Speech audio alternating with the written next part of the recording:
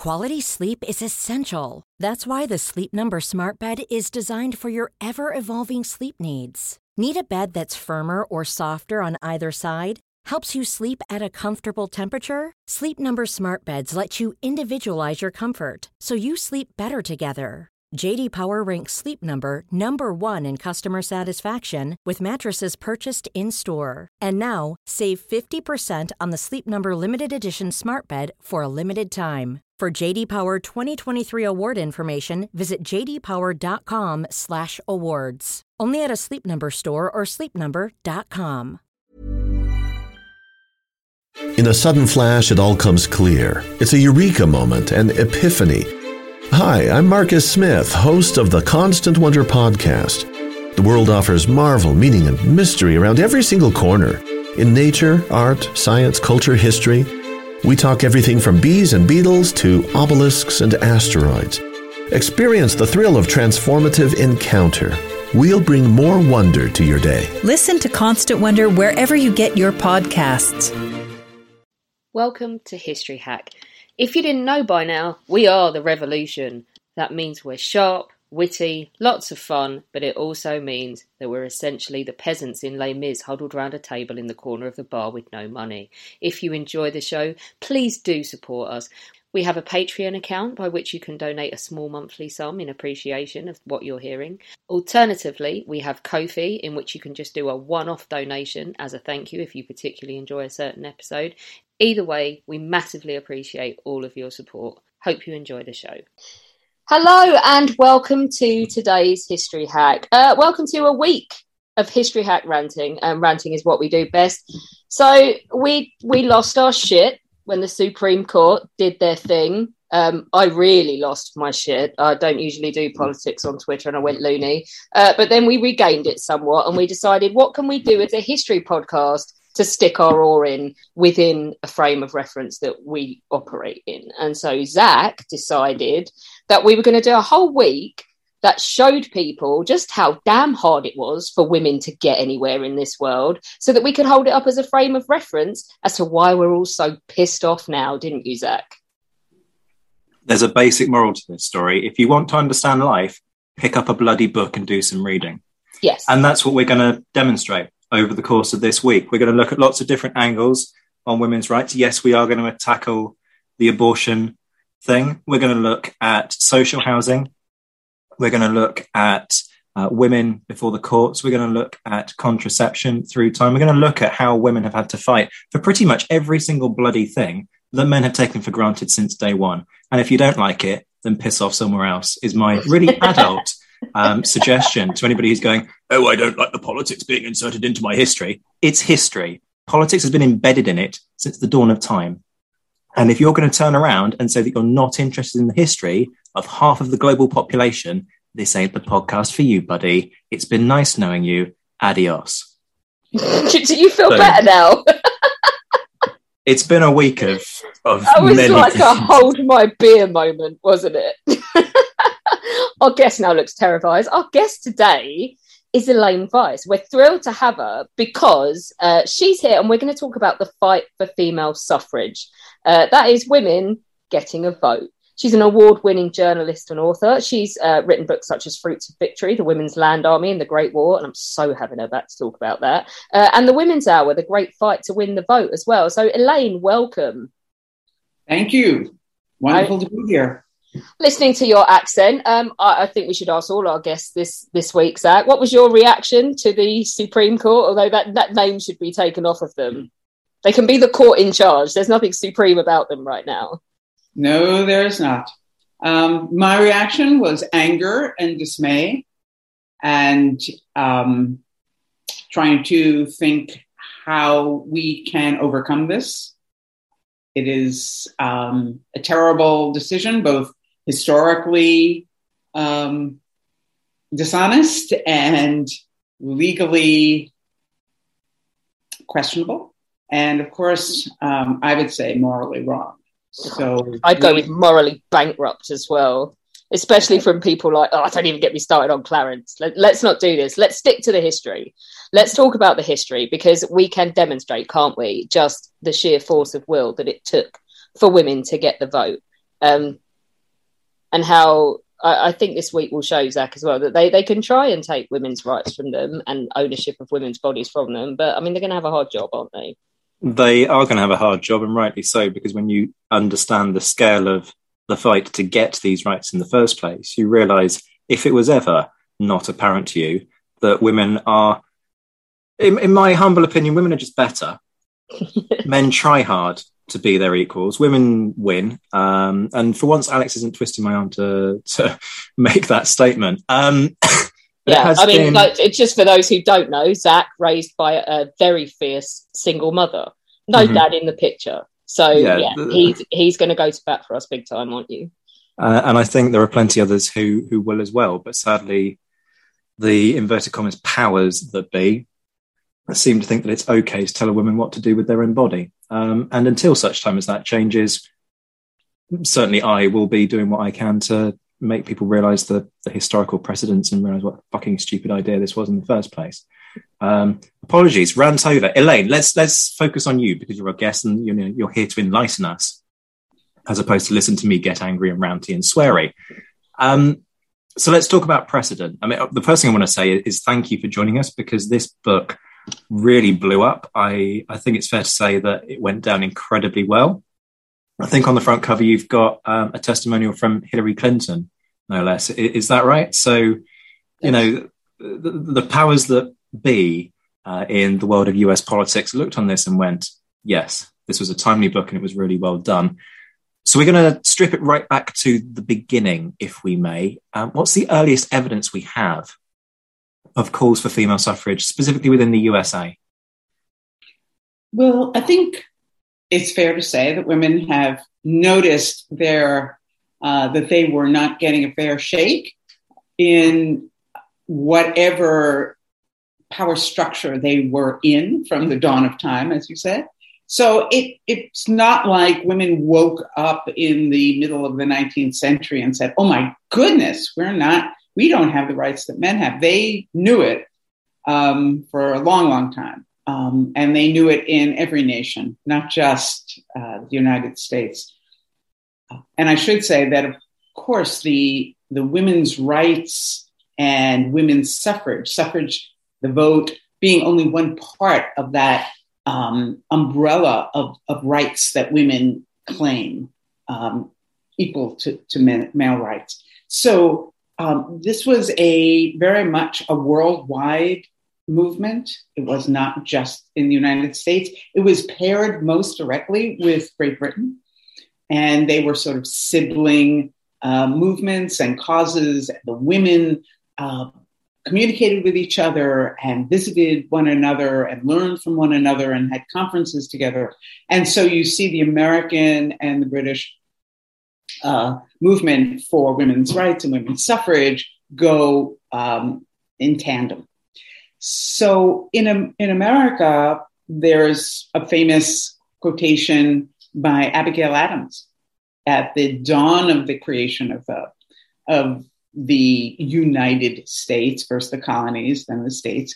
And her husband, John Adams, is at the Constitutional Convention, and she is home running the entire farm and the family and all the business of the Adams family. And she writes to John and says, remember the ladies. Remember that when you're creating this new nation, that you have women's rights and interests in mind. Of course, he ignores it. And so what we have is a democracy that is founded on the idea of we the people and government by and for the people. We've kicked out your monarchy, and we are going to have a government of citizens, except half of the citizens will not be counted, not to mention the enslaved populations who will not be counted, or the indigenous populations who will not be counted. So we begin to have a rather narrow view of who citizens are, what their rights are, and who can have a voice in this government by the people. We often what's so interesting is, as in Great Britain, the abolition movement, the movement to abolish chattel slavery, human bondage, becomes a sort of catalyst for other movements and other ideas about human dignity. And so there again was a worldwide anti-slave movement, because the slave trade was not just in the United States, of course. It was in Great Britain. It was in many, many, many countries who profited from it, profited from enslaving others. And so what happens is women get involved in this. They're deeply, it's a moral crusade. It's a civic crusade. How can you enslave fellow human beings? And they become part of this abolition movement in Great Britain and here and elsewhere. But when they go to these meetings, there's a wonderful story, which is accurate, of the 1840 worldwide anti-slavery movement. This is the international conference of those who oppose and are actively working in their own nations to abolish slavery. And there are, in America, there are women delegates who are chosen to go, who are very active in the movement. And two of them are especially interesting to us. One is Lucretia Mott, who is a Quaker woman from Philadelphia, who is a meeting facilitator in her church, who is very fearless, active abolitionist. And she is chosen by her meeting to represent them at this meeting. And she has full credentials and is as a bona fide delegate. And she comes to the meeting, and her documents are questioned. They say, "You're a woman. You can't be a full delegate. No, we don't have women who are representatives here." And she is banished up to the balcony of the hall where this was being held in London. I think I mentioned the name of the hall in the book, but I've forgotten it.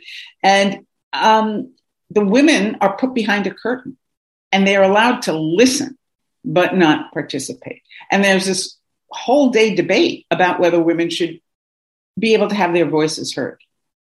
Because at that time in so-called civilized society, a woman's voice was not to be heard. A woman was not supposed to speak before an audience of men and women. That was considered, get this word, promiscuous. Oh. So Lucretia Mott, this revered, fierce mother of five, lion of a woman, is told to go basically up to the back behind a curtain and not be heard. Another woman is sent to the balcony. She is not an official delegate. Her husband is. She's a newlywed. She's on her honeymoon. And part of that is they go to London for this meeting. Her name is Elizabeth Cady Stanton. And she's 25 years old. And she's up in the balcony with Lucretia Mott, who's a generation older, much more experienced, much more politically savvy. And they're both steaming up there. They're indignant, they're angry, they're apoplectic. And they become friends, and they walk around London and they say, we've got to do something. We've got to have a meeting just of women and talk about all the things that we're not allowed to do. And so they talk about this. They go home, they communicate, they write letters. It's about 8 years of letters. Elizabeth Stanton goes on to have something like 5 children in this time span. And Lucretia Mott is also extremely busy. And finally, in the summer of 1848, when the entire world is going through revolutions and rebellions and civil wars, Lucretia Mott comes up to the town in upstate New York where Elizabeth Cady Stanton, and several other very active abolition women live. And this area was kind of known as a hotbed of radical thinking. And they're having tea after church on Sunday. And they start talking and saying, we should have that meeting. We should just have a meeting of women to express our anger and our frustration and how our government is failing us. And so they decide to have a meeting in the next 10 days. Less than a fortnight. And they organize it. And Elizabeth Cady Stanton writes all the materials and they pull it off. And this is called the Seneca Falls Convention. It's the first women's rights convention in America. About 300 people come. To their surprise, they couldn't believe. They just put a little advertisement in the newspaper, in the local newspaper. It's pretty much a local and regional affair because you didn't have a lot of time to think about it. And there she creates this amazing document called the Declaration of Sentiments. And it's based on the Declaration of Independence, same cadence, same wording. It's a takeoff on it. And it talks about all the rights women do not have. It even talks about equal pay for equal work. And the idea of what women's rights were not, they had no right to property. The property belonged to their father or their husbands, no right to bring civil suit in a court of law, no right to their children. Their husbands owned their children. They were not allowed in universities. They were not allowed into professions. And so she makes this list of these, and then she comes up with resolutions to ameliorate them, to solve them. And this document, which of course the whole meeting was roundly denounced in the press and was called, the insurrection of the women was the headline in New York papers. How very dare they have an opinion, right? Right, exactly. How dare they speak up? And this is looked at, even though it's certainly not the only meeting of women, but it's the only one dedicated to the idea of women's rights. It's not just an offshoot of a temperance movement, which of course is also going on in both of our countries at that time. The idea of abolishing the sale of liquor, which women were very involved with, both as a moral issue, but also as a domestic violence issue. This was the only way they could protect themselves if the laws did not protect them. And so there are women meeting in temperance events, at abolition events, but this is the first one that's just about women's rights. And it spawns many women's rights conventions in the actually weeks, months, and years to come. I want to take it back, if I may, to something that you said right at the start about Abigail Adams. And she says to John, look, don't forget half the population. And he promptly does. It sounds like a dumb question, but why? Is because you've got this point in history where America has the opportunity to really pause and think. And it is, on paper at least, it is, this suggestion, all men are created equal and all the rest of it, that is embedded in the fabric of what the US seeks to be. As it starts out on this new path, having broken away from the United Kingdom, it has the potential to be so much more than it actually does by being kind of Western European in its attitudes towards women. Why is that decision taken? Is there just too much influence coming from Western Europe? Is it just too early for people to be seriously thinking about women as active political players?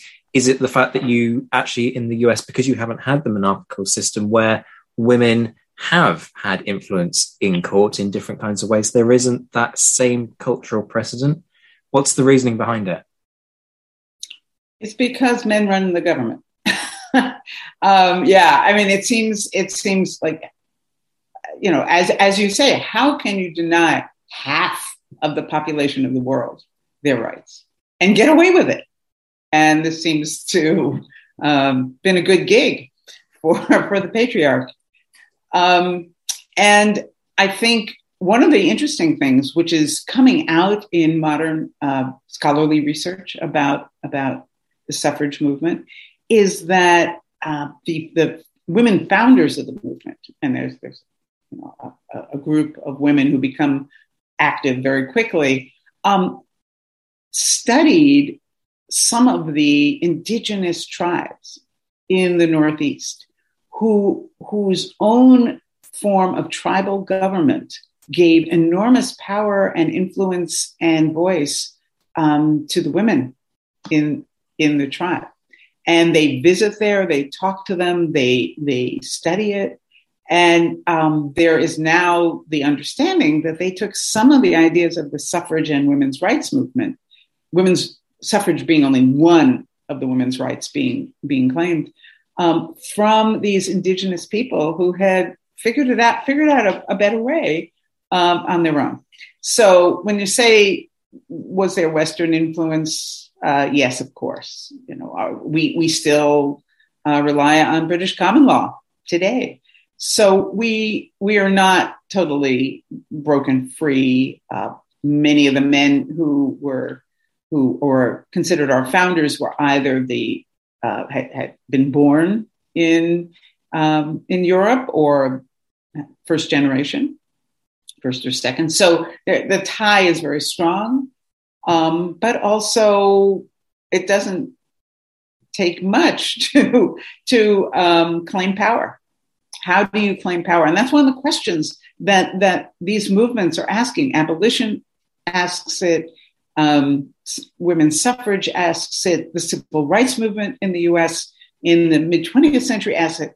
Who claims power, and how illegitimate is that claim? I'm really interested to ask you, we've had a couple of names already, but what are the backgrounds of the leading advocates in the early stages of this process, and what kind of reception do they get? I'm guessing not a very encouraging one. No. It's interesting. The women founders in the mid 1840s, 1850s, and 60s tend to be middle or upper middle class women who are better educated than most women. They have had through family wealth or through a liberal parents, or just happenstance or force of will. They have gotten themselves fine educations, as fine as a woman can get, because she can't really avail herself of higher education in most places. And so they are educated, they are worldly, some of them have traveled, many of them are already politically active. And now that's not to say that we don't have the factory girls, the shop women,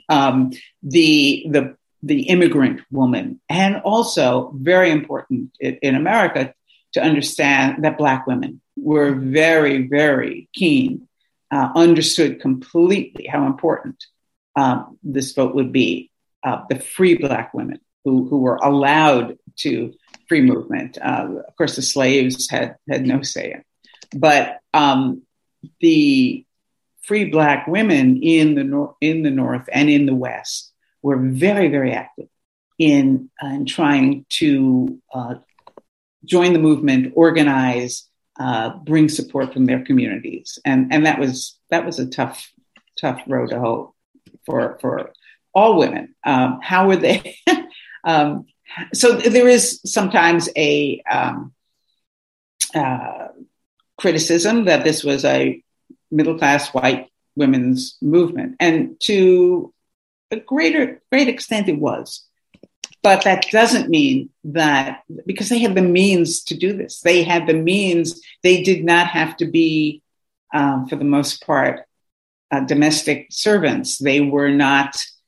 They had help for their children. I mean, they had the means, just as today that there are certain women who have the means to be politically active, and others who care just as passionately but do not. So it is founded by middle-class white women.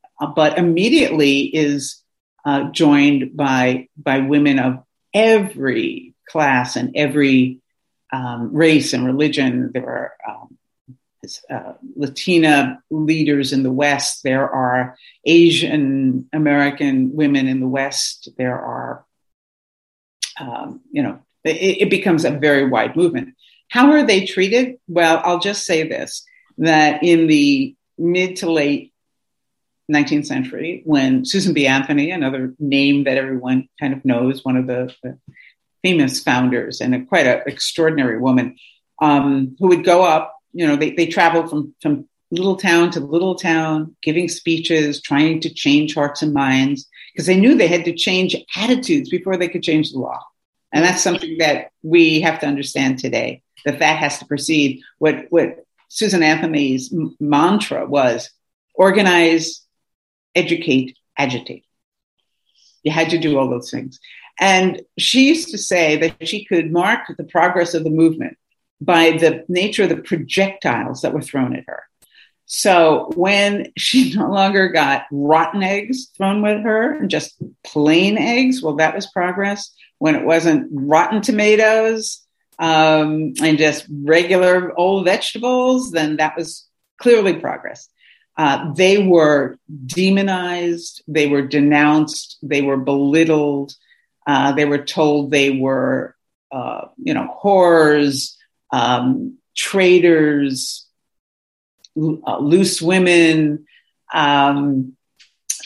Bolsheviks. When that time comes, they are accused of everything, and they are going to ruin the moral fabric of society. They're going to abandon their families. All these incredible epithets are. In a sudden flash, it all comes clear. It's a eureka moment, an epiphany. Hi, I'm Marcus Smith, host of the Constant Wonder podcast. The world offers marvel, meaning, and mystery around every single corner. In nature, art, science, culture, history, we talk everything from bees and beetles to obelisks and asteroids. Experience the thrill of transformative encounter. We'll bring more wonder to your day. Listen to Constant Wonder wherever you get your podcasts. Aimed at them, and they have to just keep going. And this is exactly kind of the point of what we were trying to achieve with this week of shows, to make people realize we're going to use a technical history hack term here, just what a shit show it's been to achieve any kind of, just that simple ability to determine who governs you. And this is the kind of response. I do want to talk about methods of campaigning. You kind of led us quite neatly into it there, because in the UK, we see the suffragette and the suffragist divide. And for those who can't remember the distinction between the two, the suffragette are the more, inverted commas, militant ones, the more, inverted commas, violent ones. Varying forms of that. The way to remember it, as you're saying the word suffragette, say it aggressively and imagine you're slapping a policeman in the face.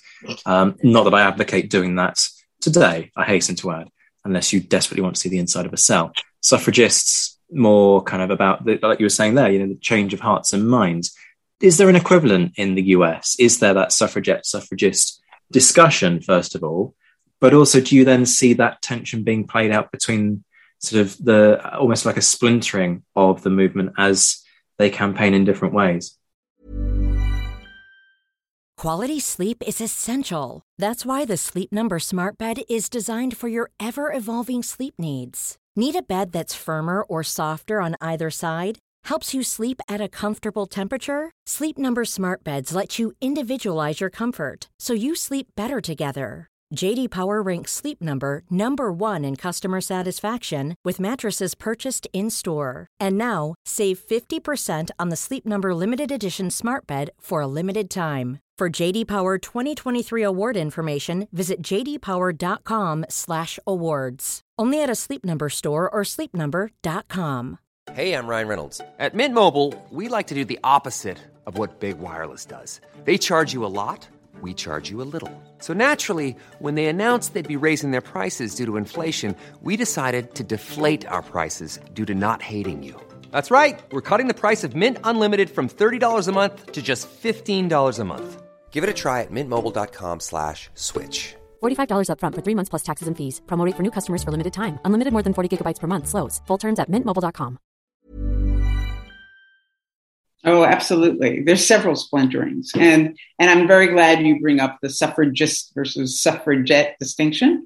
We certainly have to deal with it a great deal. I have to, whenever I travel and give a talk, I have to give explain this because, and it's an interesting as that term comes over to the U.S., even the militant wing, which develops in the first and second decade of the 20th century in America. And it's through women who actually cut their teeth, got their apprenticeship in Great Britain with the Pankhursts. So someone like Alice Paul and Lucy Byrne are young graduate students, and they get caught up in the suffrage movement here at the beginning of the 20th century. And they learn all the more militant confrontational tactics. They bring it home to America. And so people naturally, the press calls them suffragettes because they are of this more militant stripe, even though they never actually destroy property or do some of the more militant things that were done in the UK. But what's interesting about that is the word suffragette was made up by a journalist in London in 1906 to make fun of the militant suffragists. He uses the diminutive from the French "et" to make them seem, kind of silly and frivolous. And the UK, the Pankhurst suffragettes take that name and say, "Okay, you're going to call us that? We'll call ourselves that." They own it, as we'd say today. They plant bombs in Westminster Abbey. We'll call ourselves by the silly name you thought up for us. That's right. But in America, the more militant, more radical, they aren't really militant, they're radical, National Women's Party, which is the Alice Paul wing of the movement, say, no, we're not going to use that silly term made up by some man trying to make fun of us. So we are not going to be called suffragettes. We're going to be called suffragists. So both sides both wings keep the name of suffragist, but of course the press loves suffragette. It's easier to say. It's more fun. It's a little, word for it being a little more sparkly. And so what happens is that word sticks, and people still call American suffrage advocates suffragettes, and we have to correct it. But that split first appears in the U.S. Actually right after the Civil War, when women who had worked for the abolition of slavery, worked for the freeing of the slaves, and to get the vote for the slaves, are assumed that all the disenfranchised classes will get it. That women, white women and black women, will get the vote along with black men who've been disenfranchised, and they're really sorely, bitterly disappointed when they're told, no, America can't take two big reforms at once. We can't do the freed slaves and women at the same time. You're just going to have to wait. Oh, please. Multitask, people, multitask, but men can't, can they? No, they can't. Sort of attention deficit. Yeah. And so, again, we see something that's done in history a great deal, which is the powers that be pit two disenfranchised, powerless groups against one another and say, only one of you are going to get the prize, and go fight it out. And that's what happens. And it splits allies like Frederick Douglass, who was an ardent, called himself a women's rights man. And he truly, truly, truly was. And he supported female suffrage, and he supported the suffrage movement for all of his life. And he has to then go to his women colleagues and say, Black men need this for our very lives. We're being killed in the Reconstruction violence. And we have to have this. And I know you're disappointed, and the women's hour will come. I mean, that's where the title of my book comes from. The women's hour will come, but you will have to wait. And so some of the women suffragists say, okay, we'll just have to support this. We'll wait. We'll work on the state level because we have a federalist system. It's a little more complicated. We don't have just parliament to worry about. We have the state legislatures. And at the time, there's a growing number of states, but we have to deal with the legislatures because election law is state-based in the US. So each state can make their own rules. So there were states in which women could vote and states in which they couldn't, very much like reproductive rights today. And that's something that is part of the US system that we have to contend with. And so it splits for a generation, for 25 years. It splits among those who supported the 14th and 15th Amendments, which gave the vote to Black men, but not Black women. They were just as angry, and not white women. And those who those who would not support it, and those who did. And so there's the National Association of Women's Suffrage and the American Association of Women's Suffrage, and they work at not together.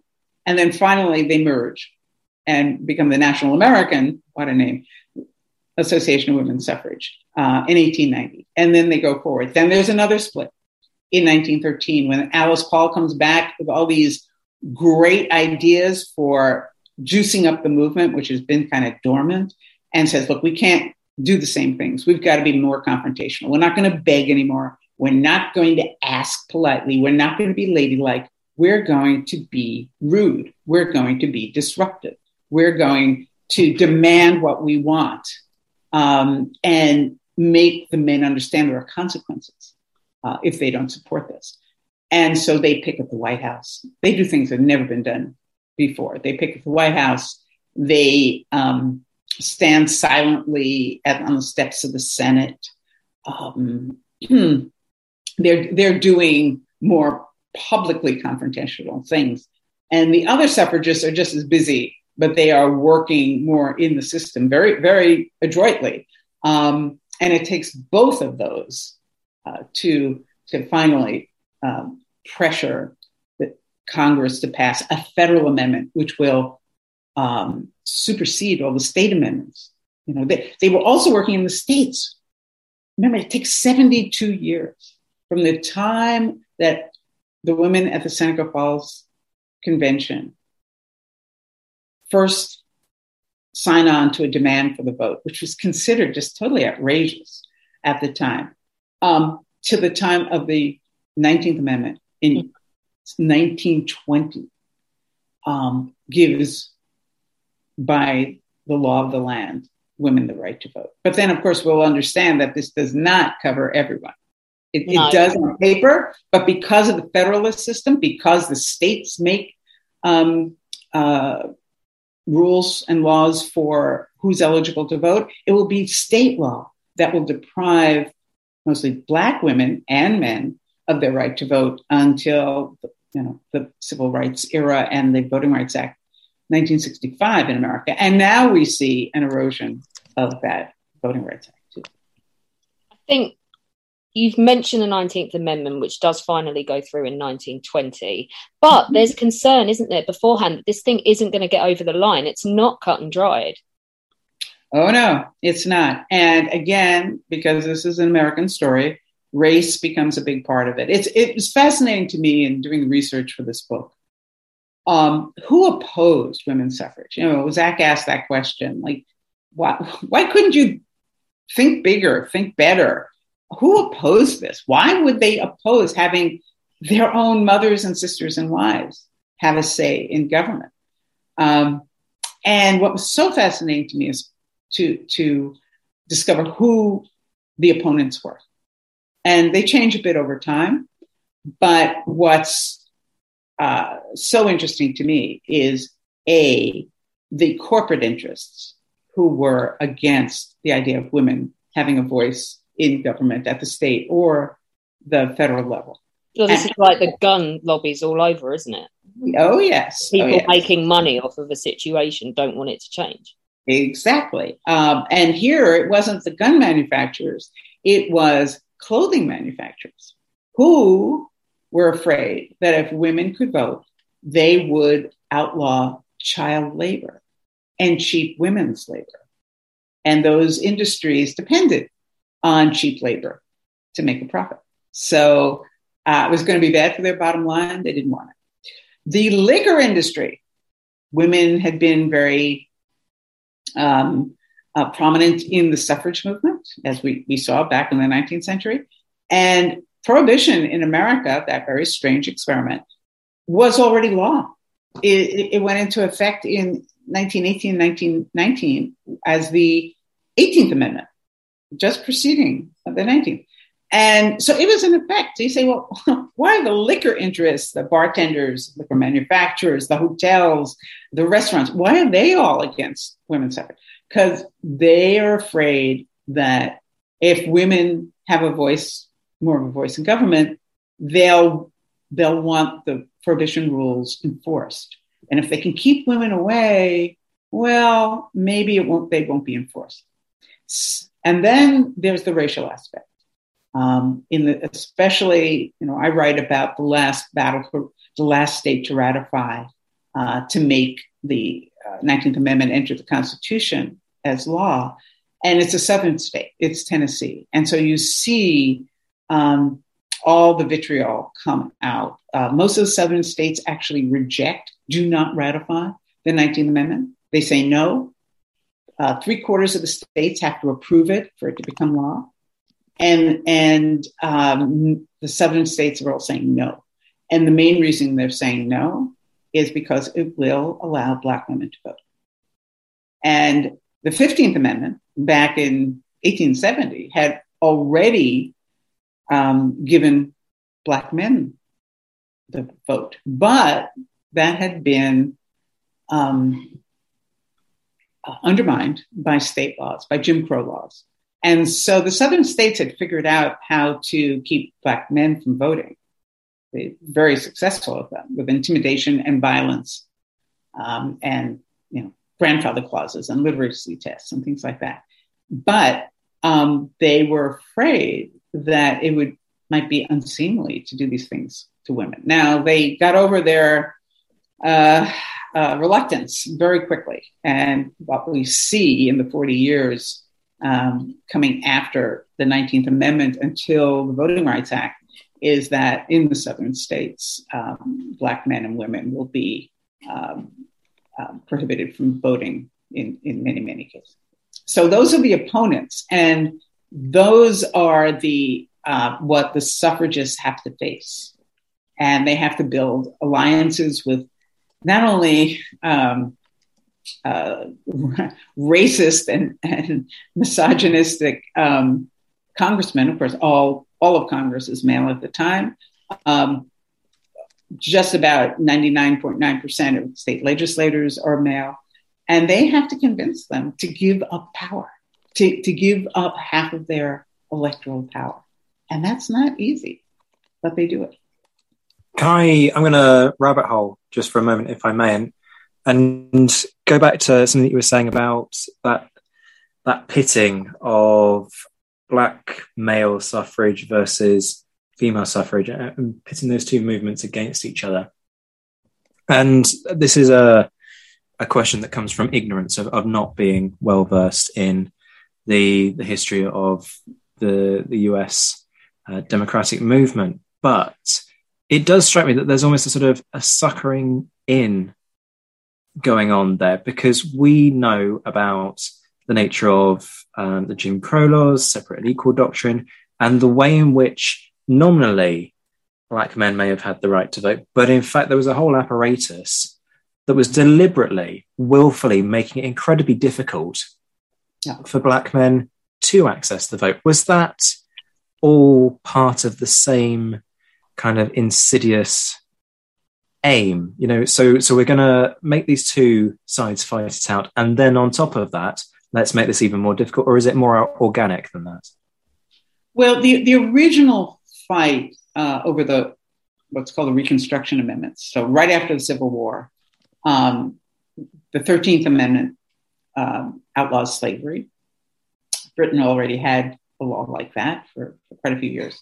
The next that comes out of Congress are the 14th and 15th Amendments. 14th, very important. From there, it's our due process precedents and our citizenship precedents that are at issue again today. But that's an extraordinarily broad and fundamental amendment to our Constitution. And that was not sort of explicit enough to guarantee that the newly emancipated Black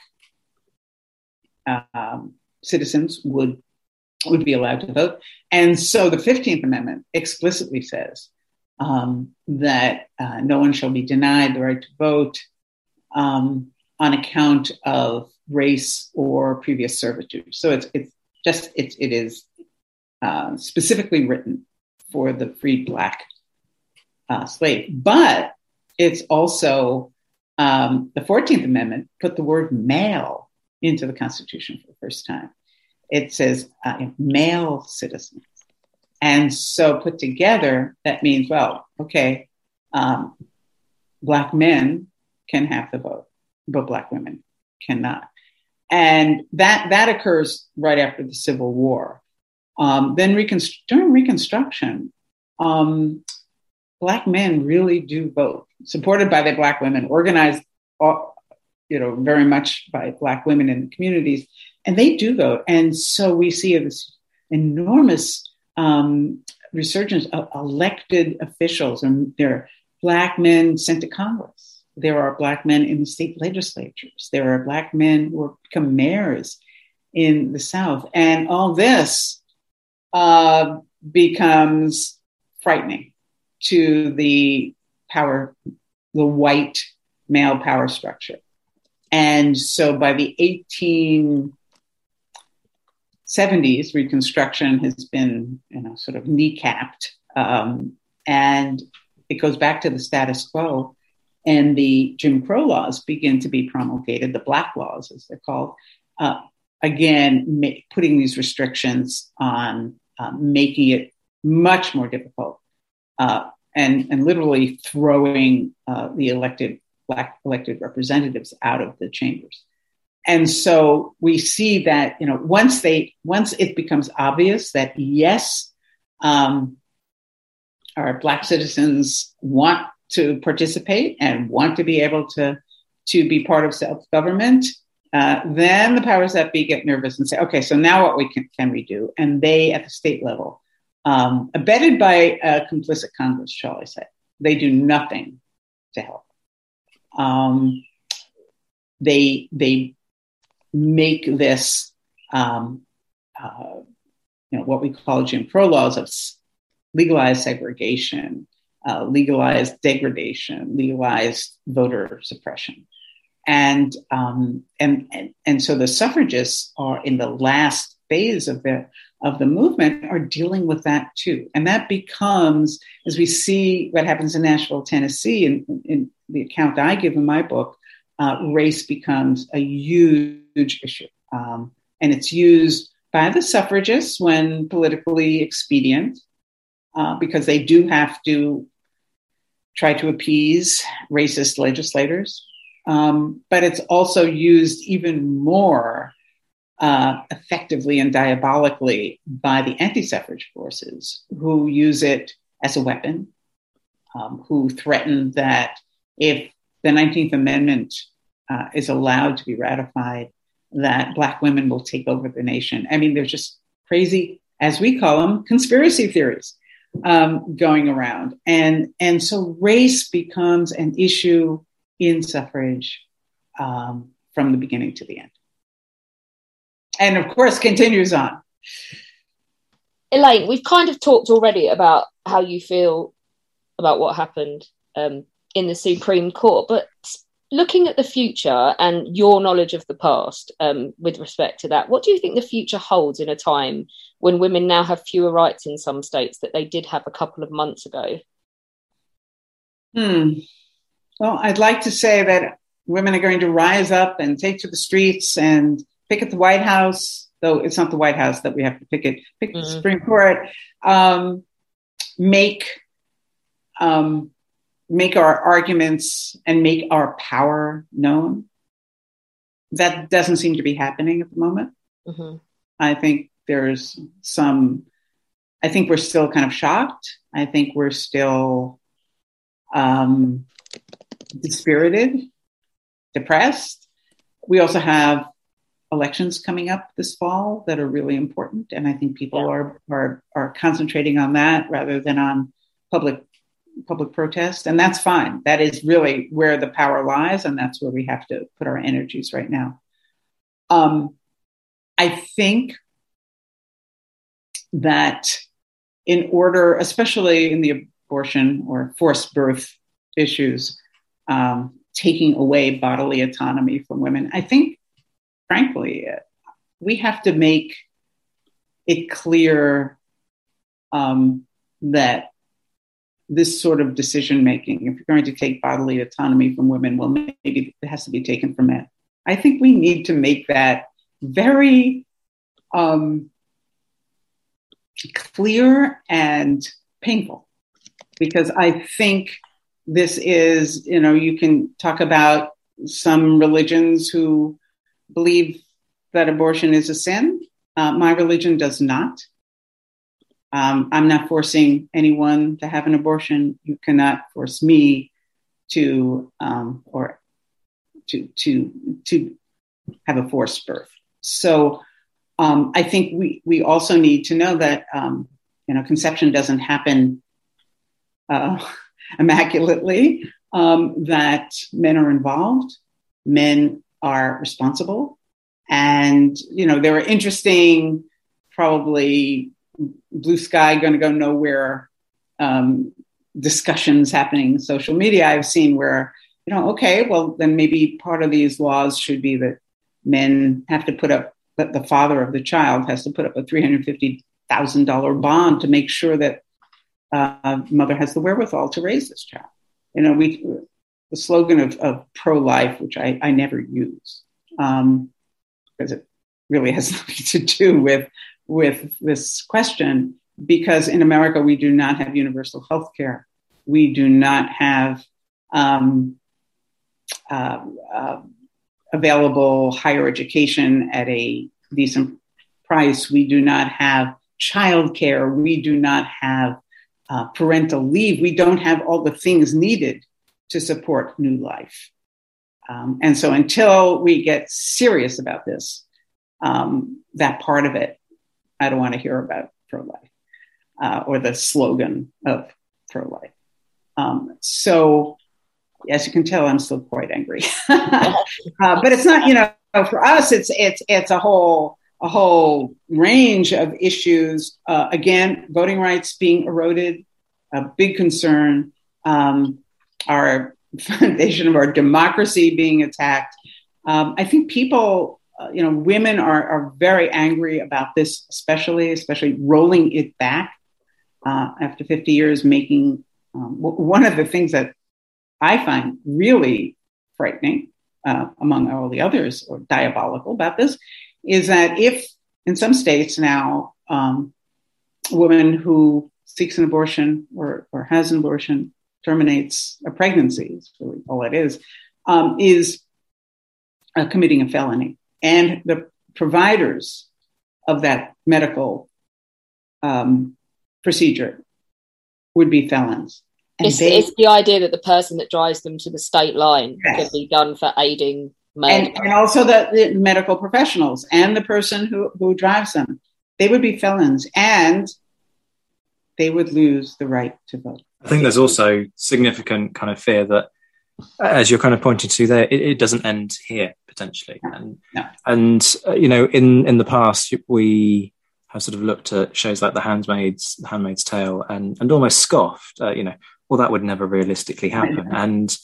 And yet, an end point like that always has to start with an initial step. And this was a more than significant initial step, it feels, which is why we at History Hack sat down, had an adult conversation, and decided that, notwithstanding my rant earlier, that this matters. This is far too important as a moment in history for us to not start to take this issue seriously and set it within a serious historical context. And Elaine, you've done that beautifully for us today. Thank you so much for joining us. Folks, this book matters.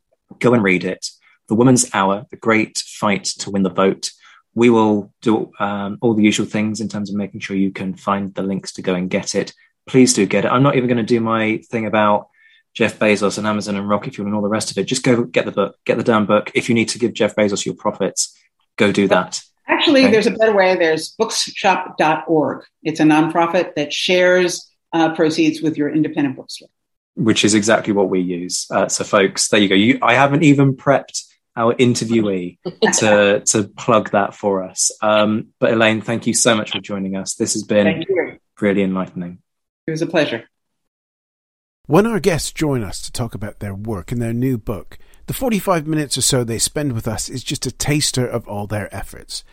So to this end, we have launched our very own bookshop on bookshop.org, where you can find our guests' latest and greatest books. You can support them, and you can support History Hack too. 10% of every sale via our bookshop supports the podcast and allows us to keep at it and bring you more amazing guests. You can find our bookshop at bookshop.org/shop/history hack, or just search on bookshop.org for us under the shops bit. Thank you for your continued support, and here's to your next great book.